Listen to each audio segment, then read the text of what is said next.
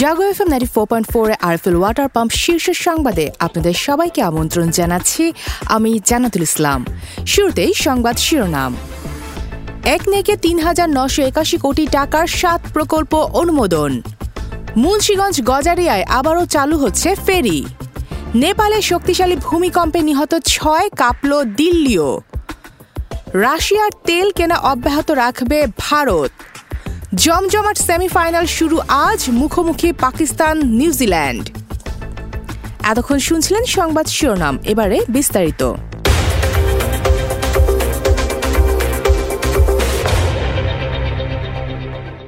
প্রায় ৩,৯৮১ কোটি ৯০ লাখ টাকা ব্যয় সম্বলিত ৭টি প্রকল্প অনুমোদন দিয়েছে জাতীয় অর্থনৈতিক পরিষদের নির্বাহী কমিটি একনেক।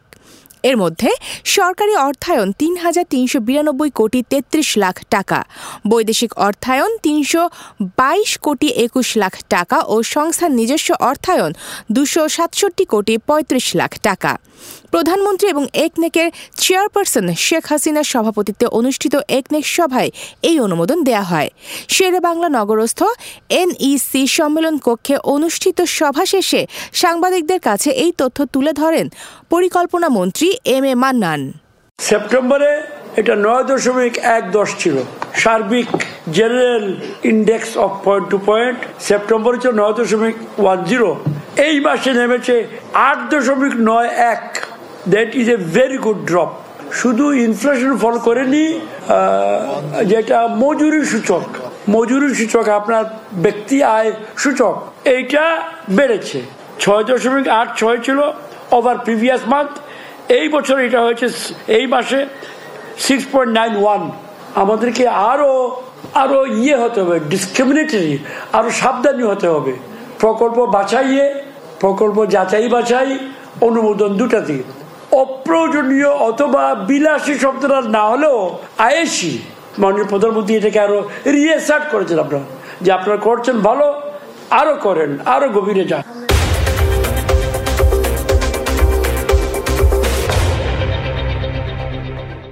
প্রায় ৪ বছর পর মুন্সিগঞ্জ গজারিয়া মেঘনার নৌ রুটে আবারও ফেরি চলাচল শুরু হচ্ছে।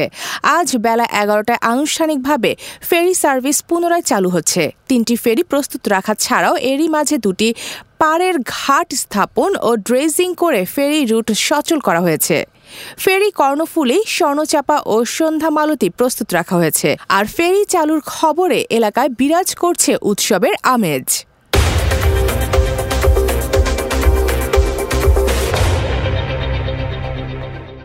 রাজধানীর বনানীতে মোটরসাইকেল দুর্ঘটনায় এক যুবক নিহত হয়েছেন। তার নাম পরিচয় এখনো জানা যায়নি।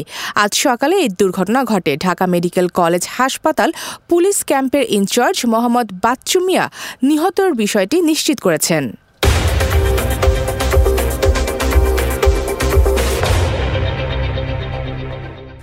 জেলা পর্যায়ে সমাবেশের সিদ্ধান্ত নিয়েছে গণতন্ত্র মঞ্চ। আগামী ১৮ নভেম্বর নারায়ণগঞ্জে সমাবেশের মাধ্যমে ধারাবাহিকভাবে জেলার কর্মসূচি শুরু হবে। ২৫ নভেম্বর সমাবেশ করবে বগুড়ায়। এছাড়া বিএনপির সঙ্গে আগামী সপ্তাহে ১৪ থেকে ১৬ নভেম্বরের যে কোনো একদিন মতবিনিময় করারও সিদ্ধান্ত নিয়েছে এই জোট। রাজধানীর হাতিরপুলে গণসংহতি আন্দোলনের কেন্দ্রীয় কার্যালয়ে দেশের বর্তমান পরিস্থিতিতে করণীয় নিয়ে গণতন্ত্র মঞ্চের এক সভায় এই সিদ্ধান্ত নেওয়া হয়।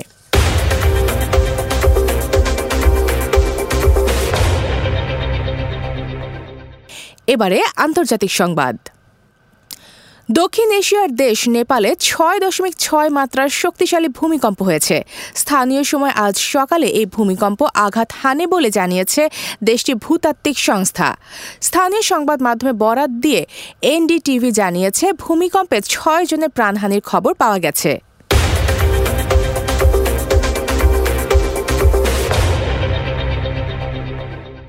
বছরের দ্বিতীয় ও শেষ পূর্ণগ্রাস চন্দ্রগ্রহণ দেখল বিশ্ব।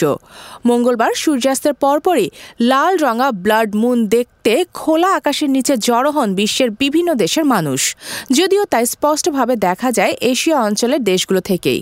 বছরের শেষ এই চন্দ্রগ্রহণ নিয়ে এবার ছিল বাড়তি উদ্দীপনা, কেননা আরও একটি পূর্ণগ্রাস চন্দ্রগ্রহণ দেখতে বিশ্ববাসীকে অপেক্ষা করতে হবে ২০২৫ সাল পর্যন্ত।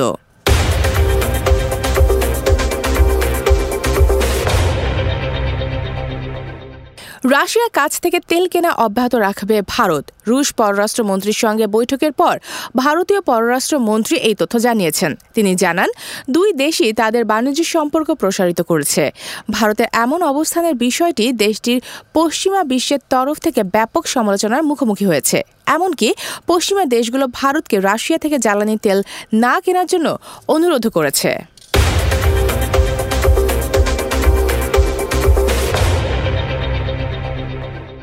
যুক্তরাষ্ট্রের সঙ্গে ইউক্রেন ইস্যুতে কোনো আলোচনা হয়নি বলে জানিয়েছে রাশিয়া। তবে কিয়েভের সঙ্গে যে কোনো আলোচনা যেতে প্রস্তুত মস্কো। এদিকে ক্ষতিপূরণ ও ইউক্রেন থেকে রুশ সেনারা পুরোপুরি সরে গেলেও আলোচনা হতে পারে বলে শর্ত দিয়েছেন প্রেসিডেন্ট জেলেনস্কি। এর মধ্যে রাশিয়া অধিকৃত খেরসন পুনর্দখলের চেষ্টা চালাচ্ছে ইউক্রেনীয় বাহিনী।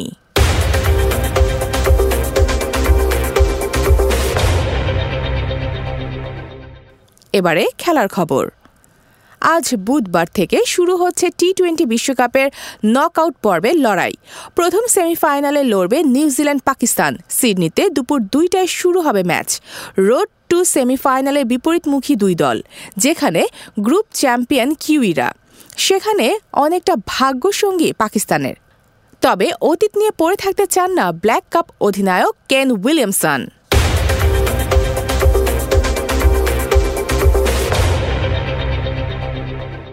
কাতার বিশ্বকাপের বিপরীতে যাওয়ার আগে লিগের শেষ ম্যাচ খেলতে ওসাসুনার বিপক্ষে মাঠে নামে স্প্যানিশ জায়ান্ট বার্সেলোনা। ম্যাচটিতে বার্সার জয় নানা ঘটনা ছিল পরিপূর্ণ। লাল কার্ড দেখেছেন রবার্ট। মাঠে না নেমেও রেফারির সঙ্গে বাকবিতণ্ডায় জড়িয়ে পড়ায় লাল কার্ড দেখেন জেরার্ড। এমন এক নাটকীয় ম্যাচে 2-1 গোলের ব্যবধানে জয় নিয়ে মাঠ ছেড়েছে জাভি হার্নান্দেজের শিষ্যরা।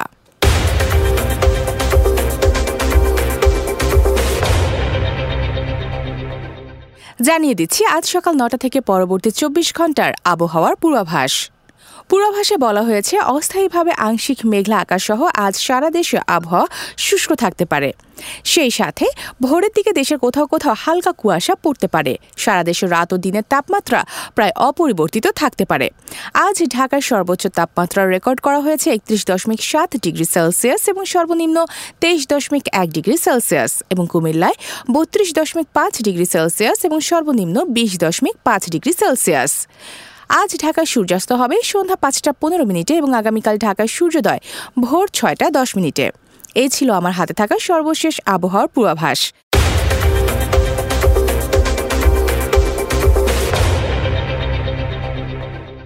আরএফএল ওয়াটার পাম্প শীর্ষ সংবাদ এ পর্যন্তই। প্রতি মুহূর্তের সংবাদ, বিনোদন, খেলাধুলা ও লাইফস্টাইলের আপডেট জানতে ভিজিট করুন jagonews24.com।